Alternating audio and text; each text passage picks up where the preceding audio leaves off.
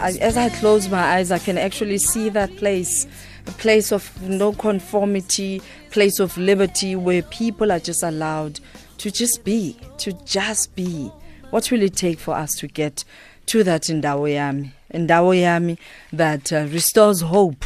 And this is why we need words of wisdom. And to provide us with words of wisdom today, we have a teacher, a mentor, researcher, editor, publisher, and author to help us understand how we can restore hope in this helpless sometimes an environment. Hope helps us to just realize opportunities in difficult times, and this is one of those difficult times. Can you imagine what's happening to that family where you fall asleep and you wake up mistaking your son to be a thief and you shoot him to death? We have challenges. Good afternoon and welcome, Yvonne Kgame. Thank you so much for coming through. We need hope. Hey, all we need is hope, Criselda. Good afternoon, and good afternoon to all our listeners. May I just start by saying that despite the pain, the tears that are all pouring as we see the suffering in our country, the violence, and all other things that gives us goosebumps and sleepless nights. However, the good news is that we all have hope. What is important for us is to restore that hope. We all wake up every day, with hope, whether small or big, that I will pass my exams, I will be healed, or this too shall pass, whatever that we're going through. But what I'd like to share with us today is that what are the key things that people who are hopeful do every day in their lives. And I know that, Criselda, you've also walked that journey. So we are so blessed to have you because you're reliving a testimony of hope. Hopeful people, it's that understand that, it's like a dream. When a dream has got no action, it's only just a dream. It won't happen. But also when we just act without a dream, without hope, we're just doing things and without purpose.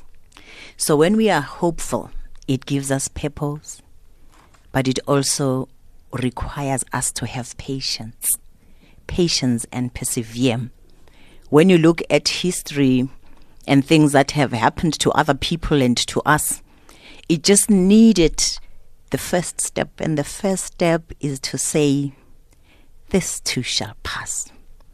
And put that intention that no matter how difficult, no matter how trying, no matter how heavy this is, but if I use my strength to change what I can change, and if I surrender what I cannot change, there will be a change.